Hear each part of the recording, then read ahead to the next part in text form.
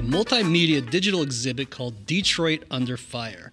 It documents police brutality from 1957 to 1973.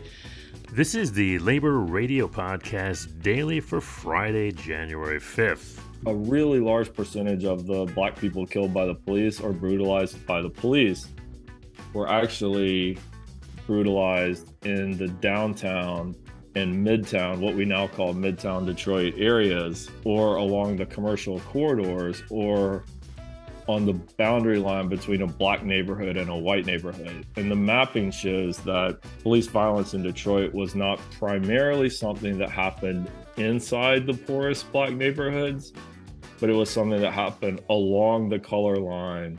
That's from the Tales from the Reuther Library podcast on the Labor Radio Podcast Network, laborradionetwork.org.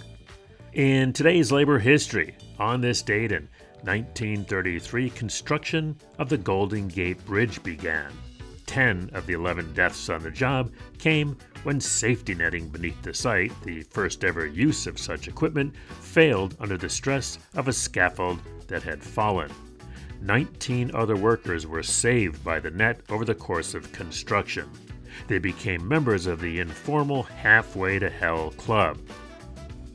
Today's labor quote is by Leo Tolstoy, who wrote, "Every acquisition that is disproportionate to the labor spent on it is dishonest."